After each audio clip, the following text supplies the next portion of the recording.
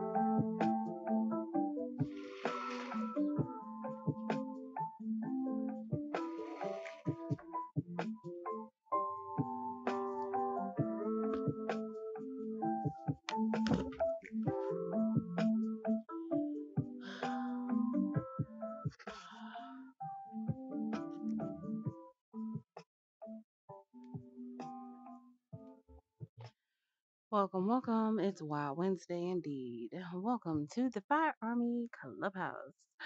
Today's broadcast is all about what is a smart contract.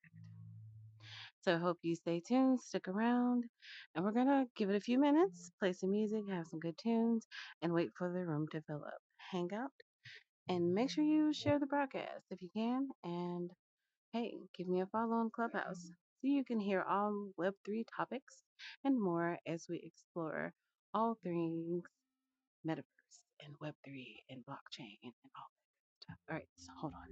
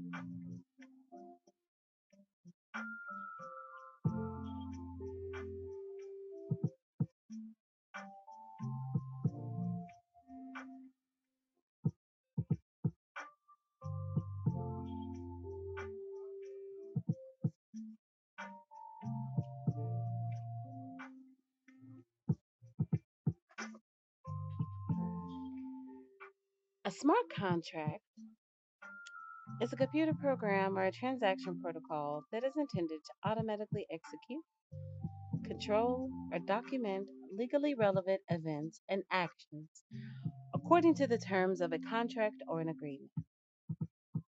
The objectives of smart contracts are the reduction of need for trusted intermediaries, arbitration costs, and fraud losses, as well as the reduction of malicious and accidental exceptions.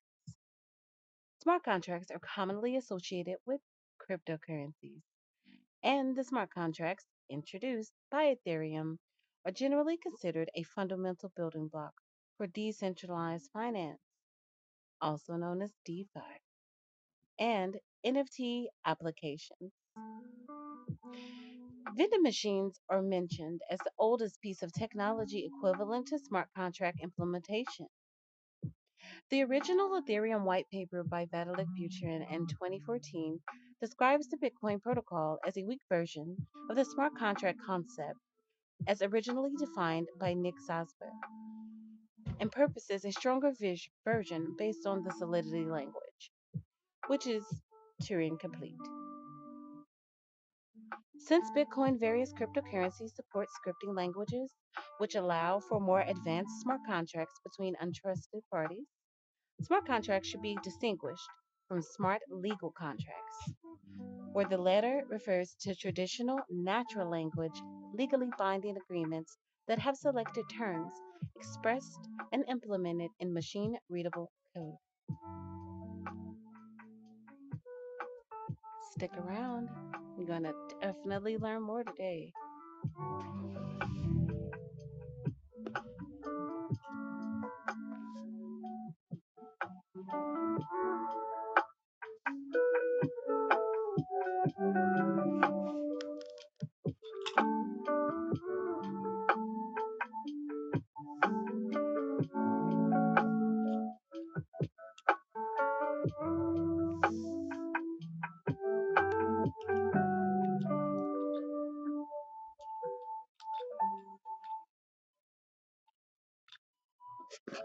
So, why do we care about smart contracts? Well, because it's Web3, of course. Duh. We all want to know what this new tech, this new wave, this new thing that's coming. We all want to know more about it, right? And that's why you're here today. Because understanding more about smart contracts will help you know more about the user side of it, the application side of it. So you can decide how to use it as a product for yourself as a business or a consumer, and you know what to look for. That way you can stay safe. So when it comes to the most famous use case example of smart contracts, we have the Ethereum chain, right? Ethereum is one of the strongest cases because of the scale that it grabbed hold to and the amount of time. We all know who the OG is in the market, Bitcoin. We know who the OG granddaddy of them all is, right? But we also know that Bitcoin also had a fork. And that fork, ladies and gentlemen, is Litecoin. The reason for the fork was always a security protocol, claimed the major network owners and users of Litecoin. But when Vitalik made his comments about how it really wasn't, as secure as everyone could say it was, then it kind of rang the alarm, I guess, in a sense, across the market. And then people started to adapt quickly that Ethereum is solidity coding and making their own tools and their own smart contracts. But smart contracts were first proposed in the early 1990s by Nick Zasbow, who coined the term, using it to refer to as a set of promises specified in digital form, including protocols, within which parties perform on these promises. And then in 1988, the term was used to describe objects in rights management service layer of the system, the Stanford Infobus, which was a part of the Stanford Digital Library Project. So if you want to go look that up, check out the Stanford Digital Library Project, and you can go cross-reference what Nick Zaspo did in 1990 and look under the sub-interest of the Stanford Infobus. But yeah, it's essentially, in quote, as again, let me say it again, rights management service layer. That is what you're looking at when it comes to smart contracts. And this is how we know that when people used them in NFTs, NFT rug projects, they were used and applied and abused wrong. So this is a way for you today to get that base knowledge information so that you can make sure you're applying it right. And again, you know what signs to look for because now you know how it works, right? Well, that's what we hope by the end of the broadcast. So hang in there, stay tuned. And then we're going to talk about the legal status of smart contracts and why that matters most. Hang in there.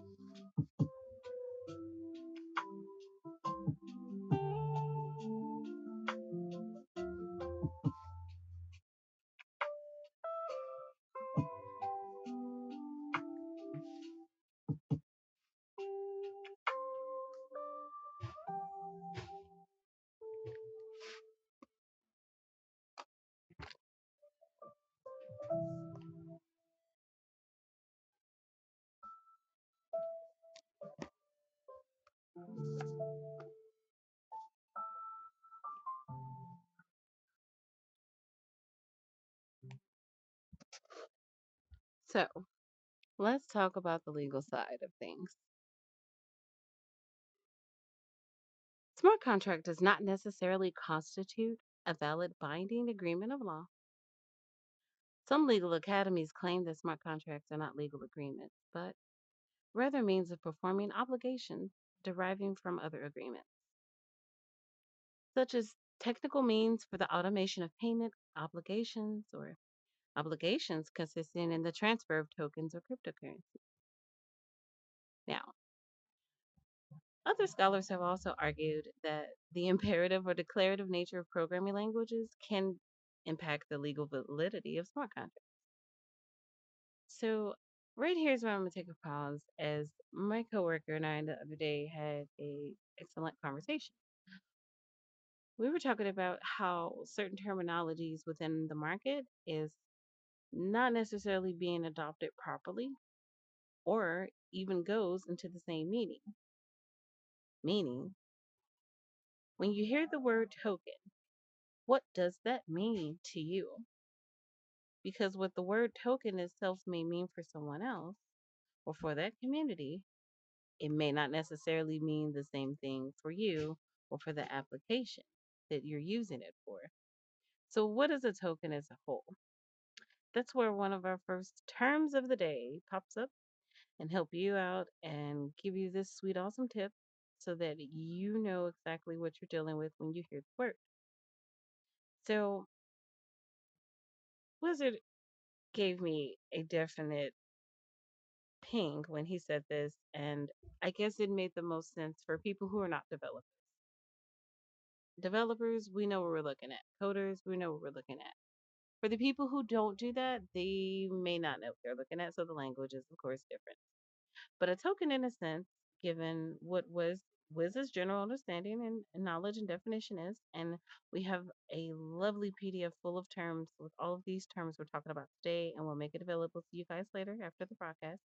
But a token itself, unlike a coin, a token is a digital asset created on an existing blockchain. Tokens can represent digital and physical assets or interact with dApps. That is the general overall market understanding and concept as to what a token is in relation to cryptocurrency. If you go into CoinMarketCap and ask them, they say a token is a digital unit designed with utility in mind, providing asset in use of a larger crypto economic system. Now, let me tell you my definition. As a programmer coder, right?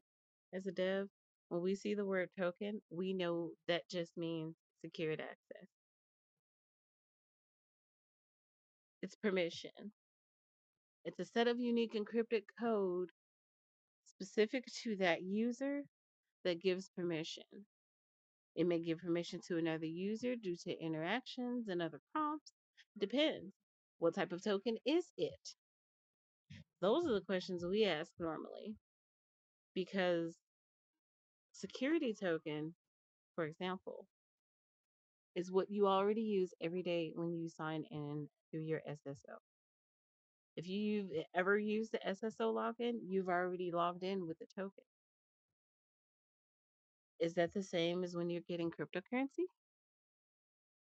So this is kind of why we need to go hard in having better, broader applied concepts and definitions and just understanding of what those different definitions are, industry and term wise and application and use. It makes a difference. And then there's token generated events, which is pretty much what your SSO does. I can't even get into it. I'm sorry. I'm not going to give you a headache today. Let's take over. But you get my point. Making sure that when you're reading smart contracts and you hear the word token, you need to understand what type of token that is, what type of execution it's doing, and the legality and the validity of the smart contract itself.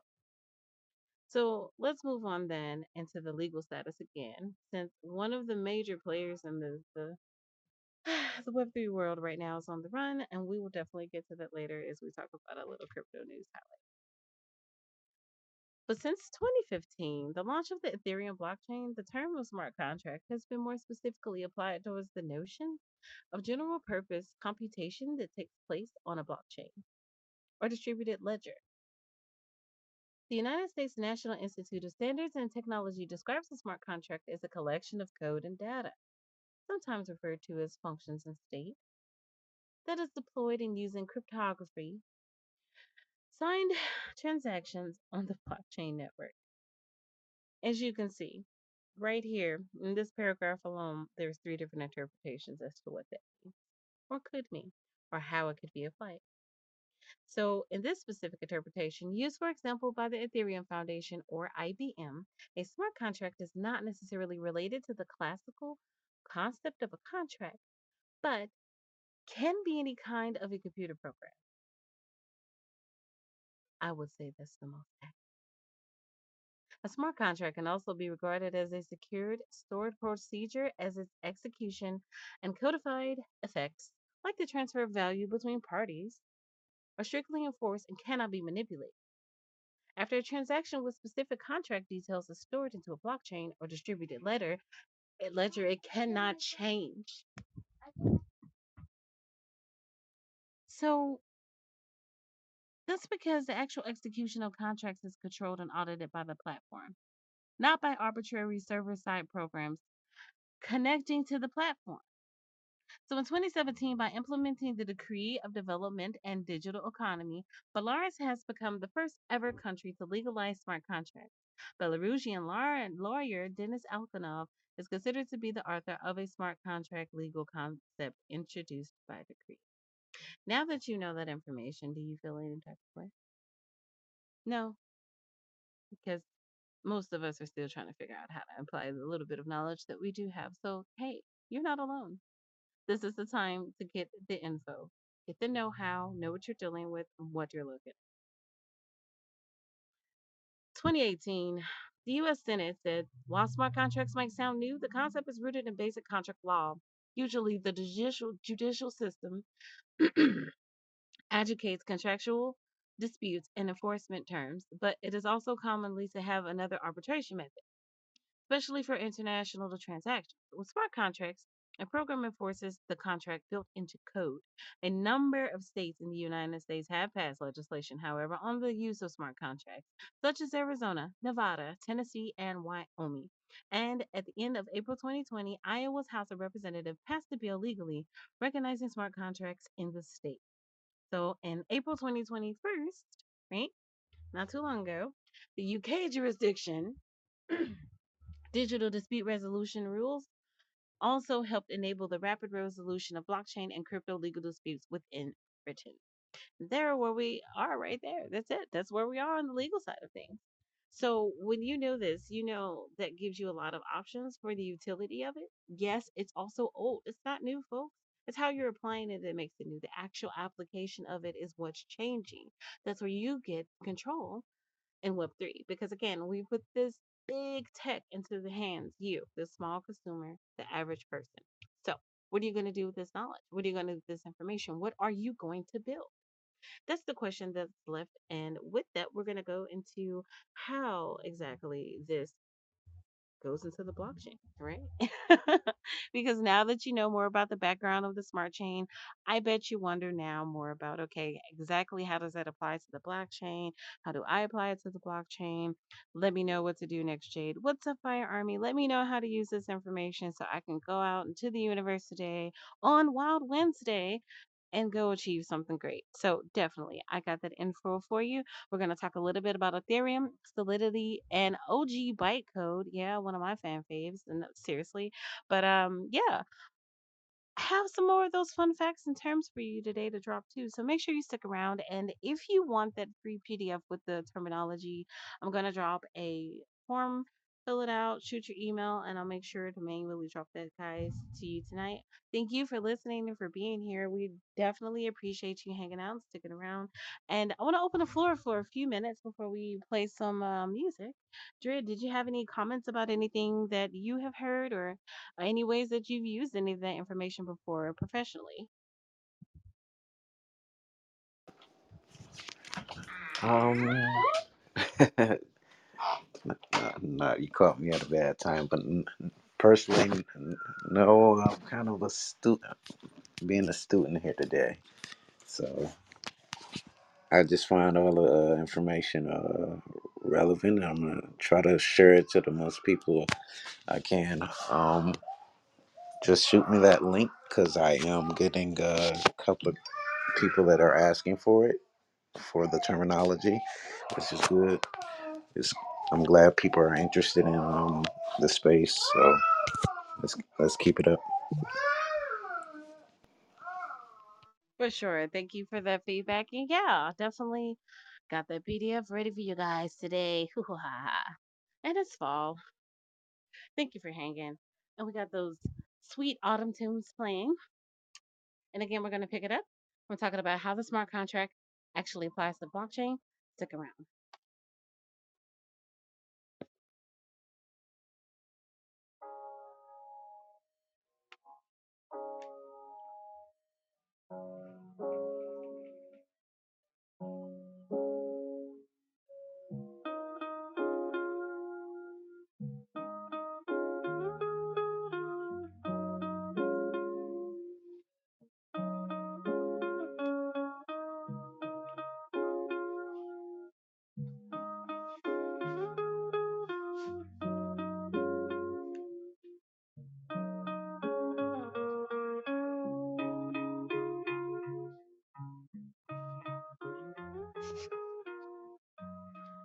So, similar to a transfer of value on a blockchain, deployment of a smart contract on a blockchain occurs by sending a transaction from a wallet to the blockchain.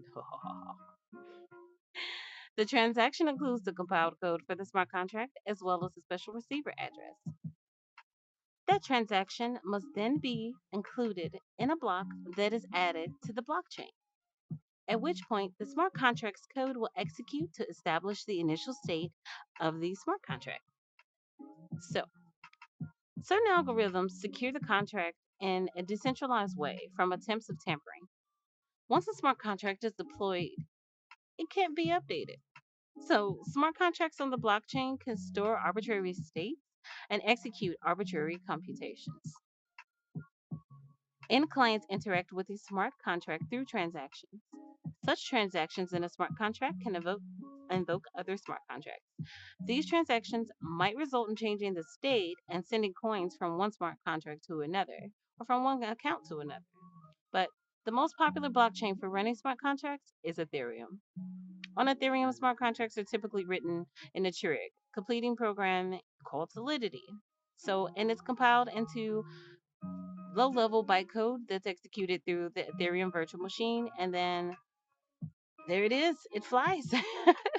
You can run it after that through Simplicity, Scala, Ivy, and Bitcoin Script, but the measurements on using regular expressions only showed that about 40% of the Ethereum smart contracts included recursions and loops. Constructs connected to the halting program made problems. And a lot of people who use Ethereum right now have been upgrading their contracts and their systems. So, this is why we're talking about it now. So, you can just kind of look more into it before you get that framework set up so that you don't find yourself running into a problem 5, 10 years down the road. And again, so we have Ethereum that implements its language on the blockchain, and it's a prominent, framework for smart contracts. And then there's Bitcoin that uses a script language that allows the creation of custom smart contracts on the Bitcoin, like multi-signature accounts, payment channels, escrows, time locks, atomic cross-chain trading, oracles, and multi-pays without operators. And that's why it was definitely one of those things that was used for DAOs. And Binance Smart Chain is a blockchain that performs for smart contracts. Cardano, on the other hand, is a proof of stake blockchain that performs for smart contracts. And so on for Solana, Avalanche, Tron, Tezos, and EOS.io. The processes on a blockchain are generally deterministic in order to ensure fault tolerances, but nevertheless, real world applications of smart contracts, such as like lotteries, for example, the technology would have to be in there to reduce certain costs for conducting a lottery. Therefore, it's beneficial for the participants to have certain things set up and random itemized things, of course, within their chain to be implemented as well. So, with that, there is definitely a lot of other strategies used, and one of them being Nash. Definitely fell into Nash by using hash on a whole other thing. So see how a rabbit hole can just go from one end to another and then boom. You learn about yourself within a short 30, 40 days and you don't even know how you got there, but you are. So again, a lot of the things that I talked about today, you'll have those terminologies in the PDF. And just kind of moving into the application side of it, picking back up from where we were talking about with Nick Zosville in 1998, he was proposing the smart contract infrastructure could be implemented and then replicated, asset registries and contract execution using the cryptographic hash chains. That's where we are. We're looking at a large part of the market, a third of our market, unreplicated data. And with that, it is running into the same problems because if you had one exploit within that code, you have that same exploit within that code throughout the market, throughout everyone who's using it, which is why a lot of people right now are switching chains, moving chains. Now, we also know that Ethereum just went through its recent merge. And this is part of why it's going through a ETH 2 layer protocol so that it can offer different security measures as it knows it has problems with that original source code. But this original source code application and methodologies of it is sound. We can't say that it doesn't work. We just saw $3 million get sent overseas to Ukraine in the beginning of the war, and that all started on a Web3 network, on Instagram, on social media, on WhatsApp, on all of these other places, TikTok. People donated NFTs, crypto donated them to addresses, and sent it to different families in Ukraine in the beginning of a war with Putin. The community decided it so. In 24 hours, they did it. They organized, they made lists, they made channels, they got it done, they executed, they sent the money. Our world's governments never would have executed that as quickly. So we know that it works. Now what? Well, it works, but it has errors. Everything does. We can't even say that our political systems are sound 100%, but they work. They work to a degree to deliver results, deliver progress. And that's what we're talking about. Ethereum still made enough progress for us to now take that product and to go manipulate it and to go create new markets.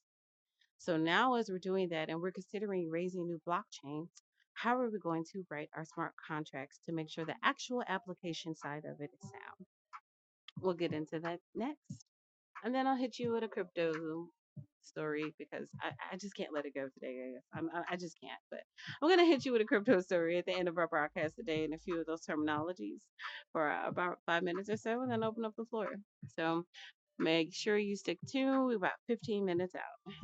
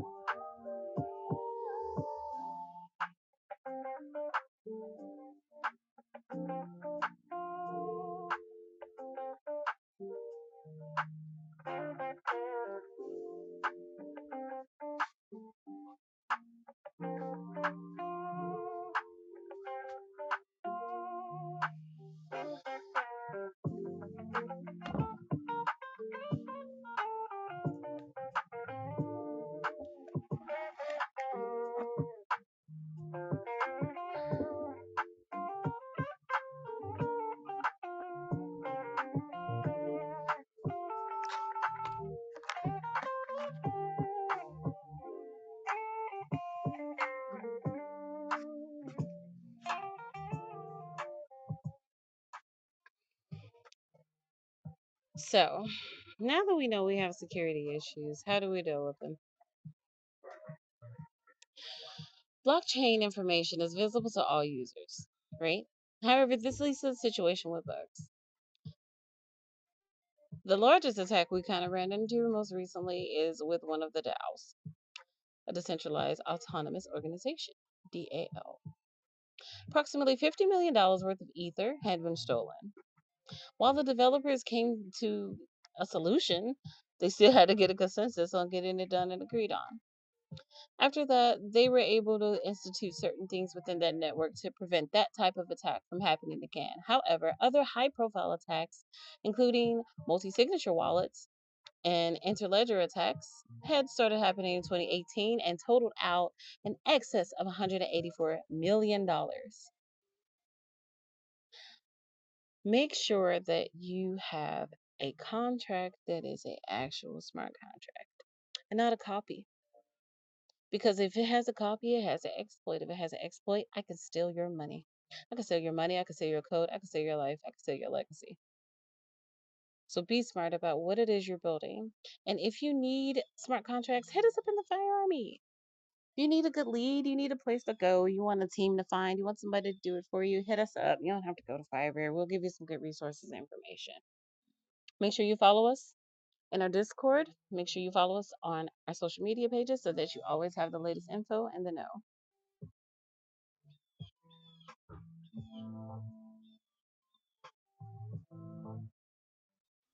Now, the differences from smart legal contracts. Smart legal contracts are distinct from smart contracts, as mentioned above, because one is legally enforceable as a contract, and on the other hand, a smart legal contract has all the elements of a legality enforceable by local jurisdiction that you can run through a local tribunal or a court. Therefore, with every smart legal contract will contain some elements of a smart contract, but not every smart contract will be a smart legal contract. There is no formal definition of a smart legal contract in the legal industry, but A Bacardian contract is a type of smart legal contract that you can look up and kind of get an example on that. So, again, you just got your free first gym nug here, right? Go check that out, and you'll kind of see what that smart legal contract looks like, and then use that in comparison to an Ethereum chain contract, which you can find readily available anywhere. Literally, you can Google that, and you will get a straight, strong example of it, and projects tied to it as well. So that's a quick way to get a crash course and to check out some of those references. And again, we'll have that PDF ready for you guys tonight. Right now, we're going to talk about some news.